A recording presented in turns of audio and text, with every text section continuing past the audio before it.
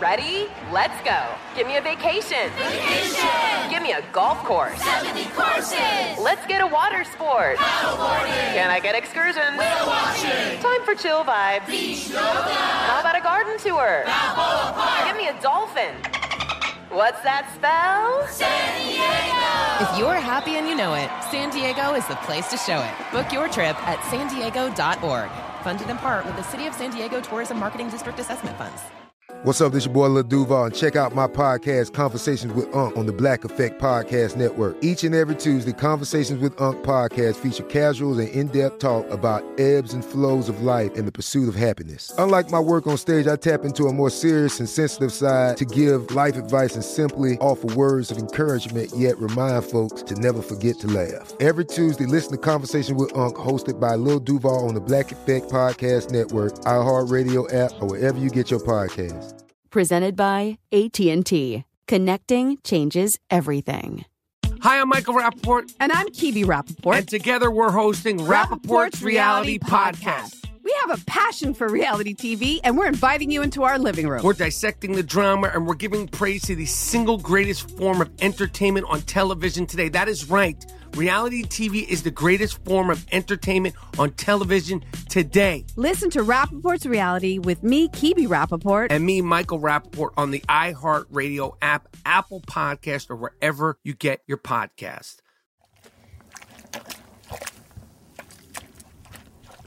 You hear that sound?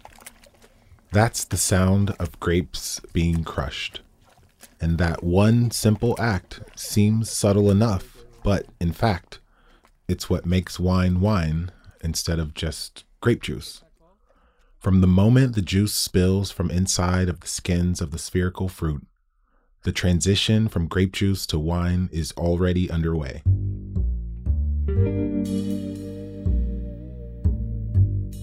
At this point, there are basically two ways this could go. The person making the wine could decide to add yeast, or they could decide to do nothing. And the ambient yeast that is on your skin, in your hair, in the air, and pretty much everywhere will come into contact with the grape juice. And the juice, for now, is just fruit juice. It's sweet and sugar-filled. Now, yeast love sugar and immediately begin happily munching all of it. Now, of course, after we eat, we also create byproduct, and the same is true for the magical yeast, but their byproduct is carbon dioxide and ethanol, which is better known as alcohol. So from this moment on, there are decisions to be made about how to raise the wine. And one decision that could be made is whether to do anything else at all. And when the choice to do nothing in both the vineyard where the grapes are grown or in the cellar where the wine is made, that decision to do nothing is called non-interventionist winemaking, or more commonly, natural wine. Nothing added, nothing taken away.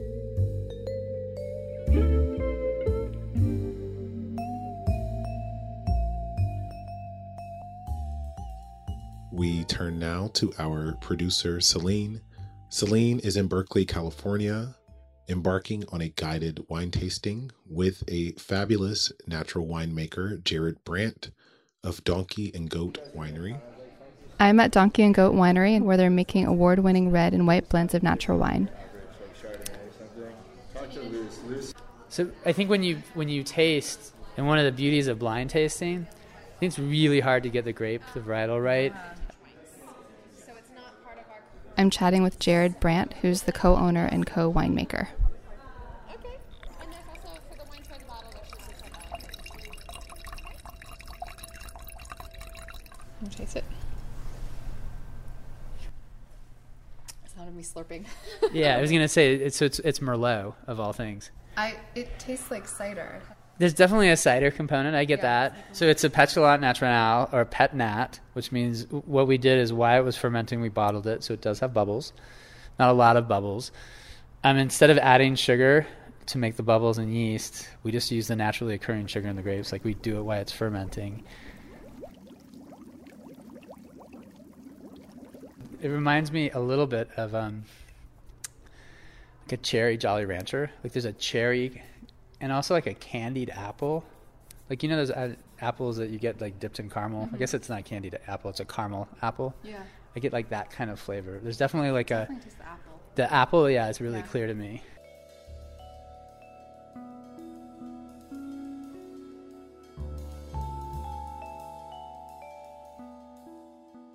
Is natural wine more connected to terroir?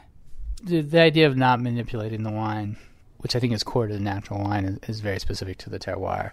If you're not trying to kind of change the flavor profile or enhance it, what the land gave you and the grapevines gave you should hopefully come through in the glass. We got started doing skin macerated white wines because we had a vineyard where it was very hard to get the wine to go dry naturally because of the deficit of nutrients when you pressed it off the skins immediately. And if you left it on the skins, it would go dry in 15 days instead of like a year. And so to me, it's more terroir specific because you don't have to do any manipulation to get it to go dry. But I think that's kind of a debate. We do a lot of foot stomping when we want to give it a light skin contact. So like we'll foot stomp it like at 8 a.m. and then at 12 o'clock we'll press it off. And so that gives it some of the tannins from the skins, but it's not over the top. And feet are really a great, I mean, it's kind of a miraculous thing, which is hard to replicate because like your foot actually has a lot of pressure, but at the same time, the pad of your foot is soft, so you can't break seeds. And so like if you're trying to break up a grape, but you don't want any of the seeds have harsh tannins in them, I'm not sure you can really do it mechanically. Like you get rollers, but they're not really that soft and you see broken seeds.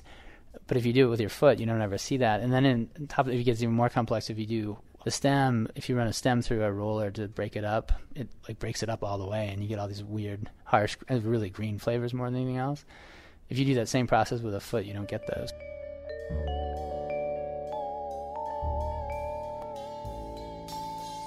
Can you share your thoughts and perspective about natural wine movement in California? And has it been well received? So this is a twofold answer for me because we have been making wine in the same style since 2003 in California. In 2002 we did in France. So until 2000, probably 11 or 12, California hated it. Californians were into very big, ripe, highly manipulated wine, and I'm being overly giant generalization, but there was years where we sold more wine in Sweden than we did in California. And I think in general, Californians at that stage, and the wine industry in general in the United States was really seeking these really big wines. And to successfully, the components of making like a really big red, they typically had a little bit of residual sugar. And so as a result, they couldn't be made naturally because if you left the residual sugar in them and you didn't do something to stabilize it chemically effectively, it would re-ferment and bottle. So I think starting in 2010-11, there was a radical shift, and I think this is worldwide. I think a lot of people in general are more interested in authentic food, simpler wine, knowing the producer, knowing that it wasn't made in a factory, it wasn't made in a chemist shop, that it's made by like, sun and water and soil. Napa's this weird anomaly. Like we work with organic vineyards and there's very few organic vineyards in Napa. And it's this anomaly to me because like they have infinite money. And maybe not right now because I think the wine market's going through a radical change. But 5 years ago, they could sell as much wine as they made. And to be organic, there's a little bit more risk. That said, I think Napa's kind of late to the natural wine world. Like if I thought of iconic natural wines from California, there probably wouldn't be one from Napa on the list.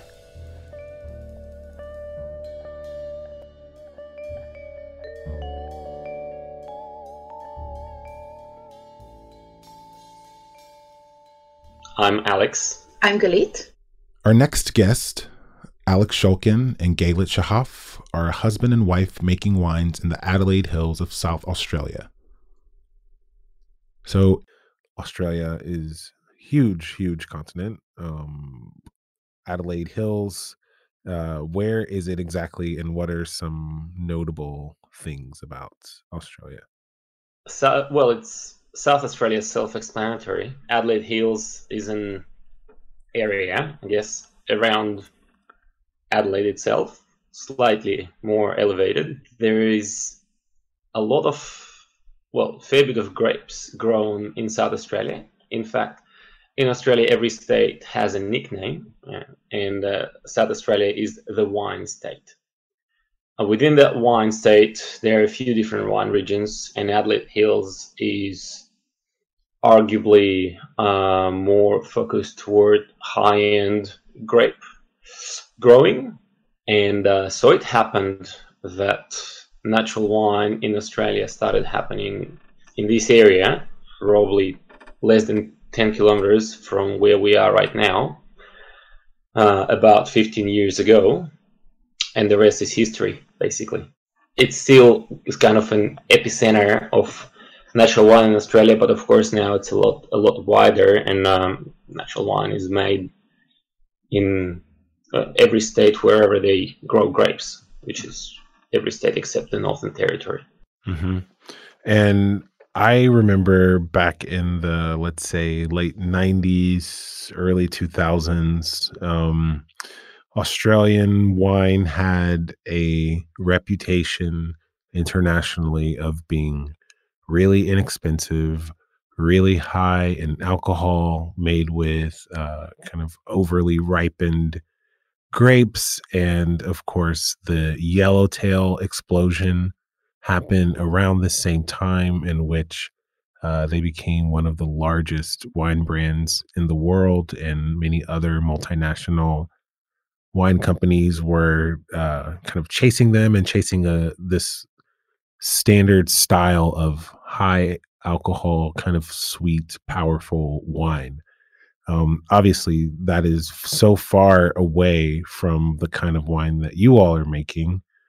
So can you help us understand in a broader sense what the transition was that occurred in the Australian wine market over the last 15 years?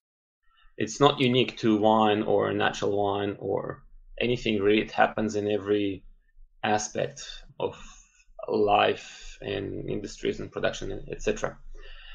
Things take a direction and then they accelerate in that direction, I guess. Mm-hmm. People get excited and then it just goes a little bit too far.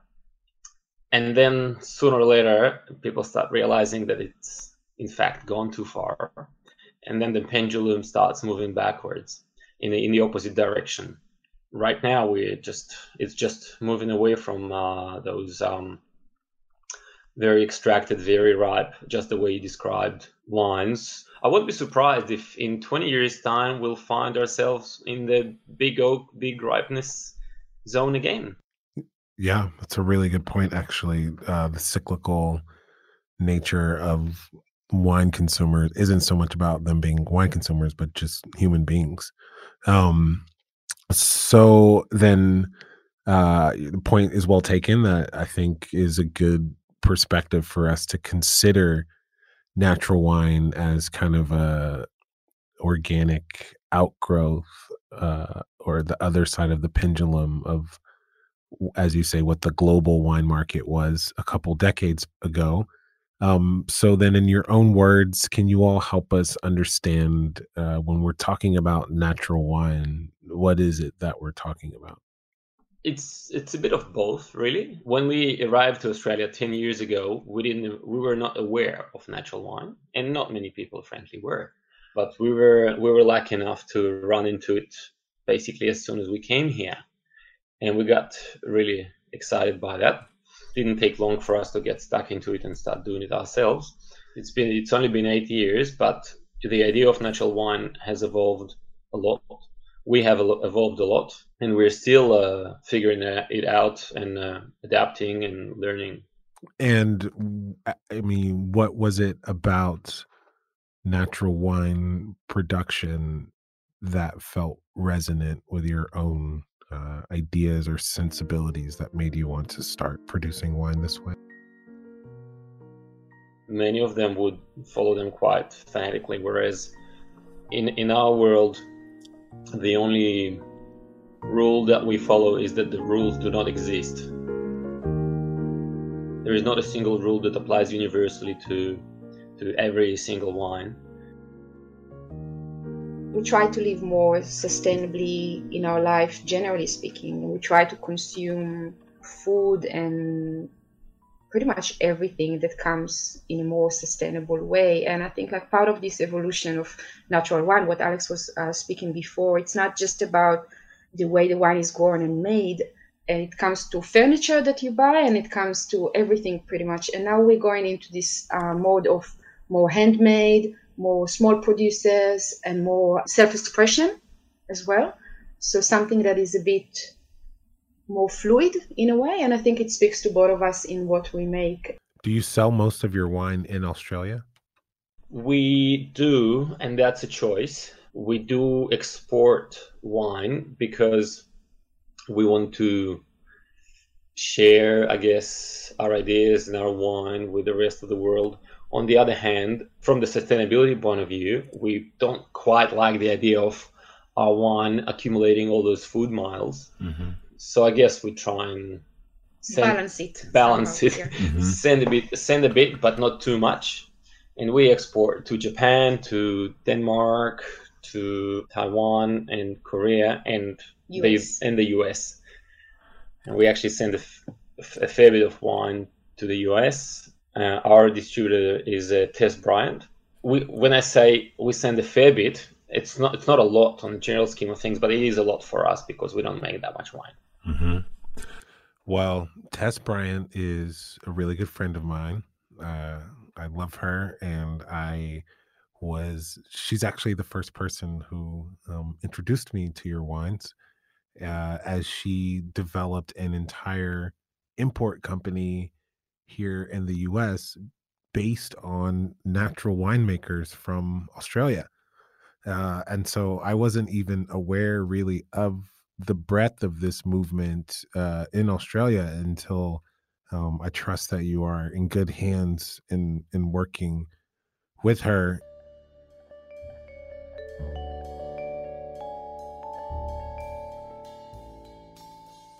Have you heard how much of the discourse around natural wine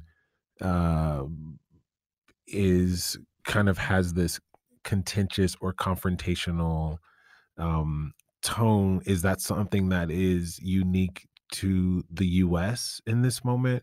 Or are you also seeing that from the press or maybe sommeliers or consumers in Australia who might find the natural wine movement as perhaps frivolous and the best case, or maybe even harmful to some other producers in the worst case? For instance, one of the common refrains here in the States is that, without any standards, that perhaps the lack of consistency, among the producers who are making wines naturally could in effect undermine people who have the same environmental principles. A lack of consistency among those who make natural wine cannot undermine those who don't make natural wine, because it would, if anything, it would undermine those who do make natural wine. Sure. The way I see it. Yep. When it comes to people who choose not to position themselves as natural wine, well, we don't quite position ourselves as natural wine. That's just what we do, and that's what we are very happy to explain. What we do, it appears on our website in a very transparent fashion, and the word natural is not used there very often. So basically, in a way, natural wine is something that people would refer to our wine as, but it's not necessarily the term we use that often. We're really not trying to undermine anyone else's effort, and we do respect our colleagues who choose to make wine in a different way. That's perfectly fine. But we do see winemaking as an art form, and because of that, and mainly because of that, we really try and move away as far as we can from any standardization, because that would doom any kind of an art form. So in summary, then, you are basically saying that, natural wine is a term that doesn't have a rigid or standard definition. Natural wine, in its essence, is really about a non-intervening style of winemaking that adds nothing at all to the fermenting grapes.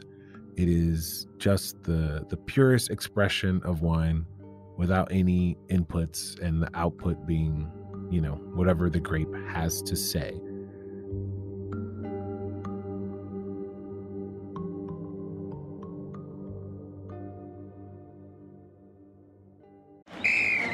Let's hit it. Give me a vacation. Give me a wave. Surfing. Give me a city tour. The trolley. Give me animals. The zoo. Give me some sea life. Give me museums. Balboa Park. Give me a woo. Roller coaster. What's that spell? San Diego. If you're happy and you know it, San Diego is the place to show it. Book your family vacation at sandiego.org. Funded in part with the City of San Diego Tourism Marketing District Assessment Funds. Hey girlfriends, it's me, Carol Fisher. I'm so excited to tell you about the brand new series of The Girlfriends. In season 1, we told you about the murder of Gail Katz at the hands of my ex-boyfriend Bob. At one point, a woman's torso washed up on Staten Island and was misidentified as Gail. She spent 9 years in Gail's grave, and then she just disappeared. It's almost like it's become this moral obligation to find her. And that's what we're going to do. Find this missing girlfriend and tell her story. With the help of some of your favorite girlfriends from season 1, like my producer, Anna. Oh my God. My friend, Dr. Mindy Shapiro. Hi, it's Dr. Shapiro, and I'd like to speak with the Deputy Medical Examiner. And of course, Gail's sister, Elaine Katz. Having no closure, it kills you. Join us as we try to solve a 35-year-old cold case. It's not going to be easy, but it's going to be one hell of a ride. What? I can't believe this. Listen to season 2 of The Girlfriends, Our Lost Sister on the iHeartRadio app, Apple Podcasts, or wherever you get your podcasts. This is Neil Strauss, host of the Tenderfoot TV True Crime Podcast, To Live and Die in LA. I'm here to tell you about the new podcast I've been undercover investigating for the last year and a half. It's called To Die For. Here's a clip. All these girls were sent out into the world and they were told, try to meet important men, try to attach yourself to important men. The voice you're hearing is a Russian model agent telling me about spies sent out to seduce men with political power. The war in Ukraine is also being fought by all these girls that are all over important cities. For the first time, a military-trained seduction spy reveals how the Russian government turned sex and love into a deadly weapon. If you want to kill your target, it's easy. You just seduce him, take him somewhere, start having sex, and then he's very vulnerable, so you can kill him easily. To Die For is available now. Listen for free on the iHeartRadio app, Apple Podcasts, or wherever you get your podcasts.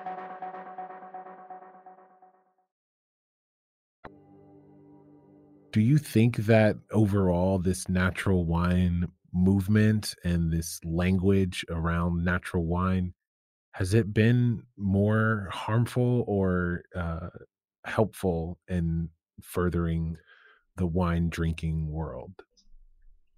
And probably benefits the whole consumer.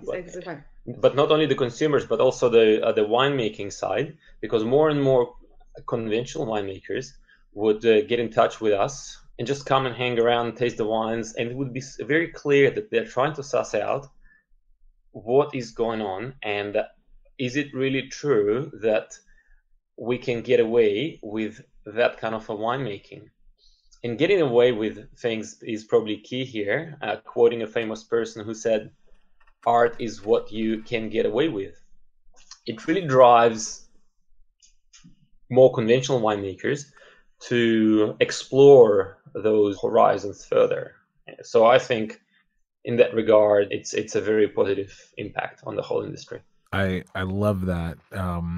But I do think that one part of it that is not commented on enough, Gayla, you mentioned the implication being, well, what is a natural wine, or what are the things that are added to other wines that we might not be aware of?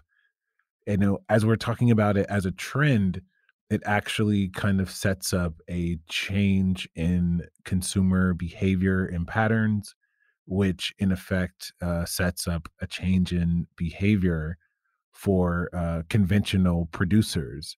But I believe that one of the upsides of the movement that you're speaking to is that it has actually, in a very short amount of time, significantly shift consumer curiosity, shifted the behavior. And to hear that you now have conventional winemakers coming to you all asking about the viability of making wines naturally, I'm actually really encouraged by that outcome, regardless of how we get there, really.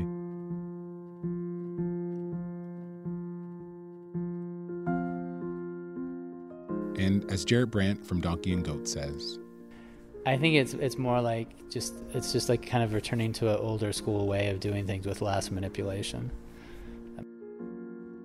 We'll be back next week to hear more from sommelier Amanda Smeltz as we continue our exploration and learn about what natural wine is, how it's made, and importantly, what it represents. I'll also be taking you on a journey very special and personal to me. We will go to the birthplace of natural wine, which is in fact the birthplace of wine itself. And then I will lead you on a special tasting to share with you what I've learned throughout my career as a recovering sommelier, and you can sample and enjoy a glass of wine along with me. So stay tuned for next week's episode of Point of Origin.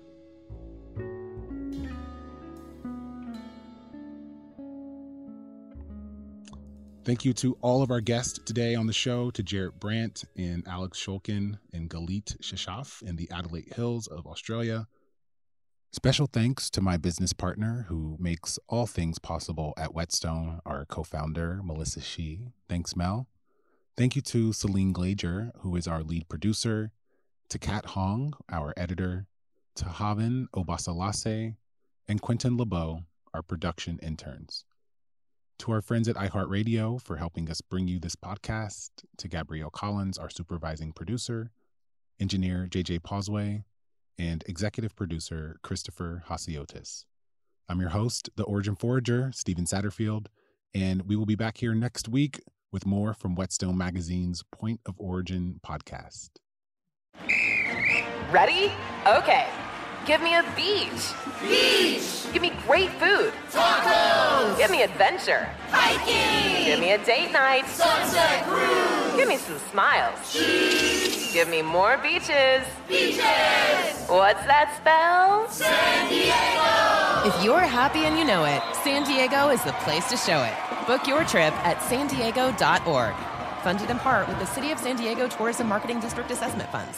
Hi, I'm Michael Rappaport. And I'm Kibi Rappaport. And together we're hosting Rappaport's Reality Podcast. We have a passion for reality TV, and we're inviting you into our living room. We're dissecting the drama, and we're giving praise to the single greatest form of entertainment on television today. That is right. Reality TV is the greatest form of entertainment on television today. Listen to Rappaport's Reality with me, Kibi Rappaport. And me, Michael Rappaport, on the iHeartRadio app, Apple Podcast, or wherever you get your podcast.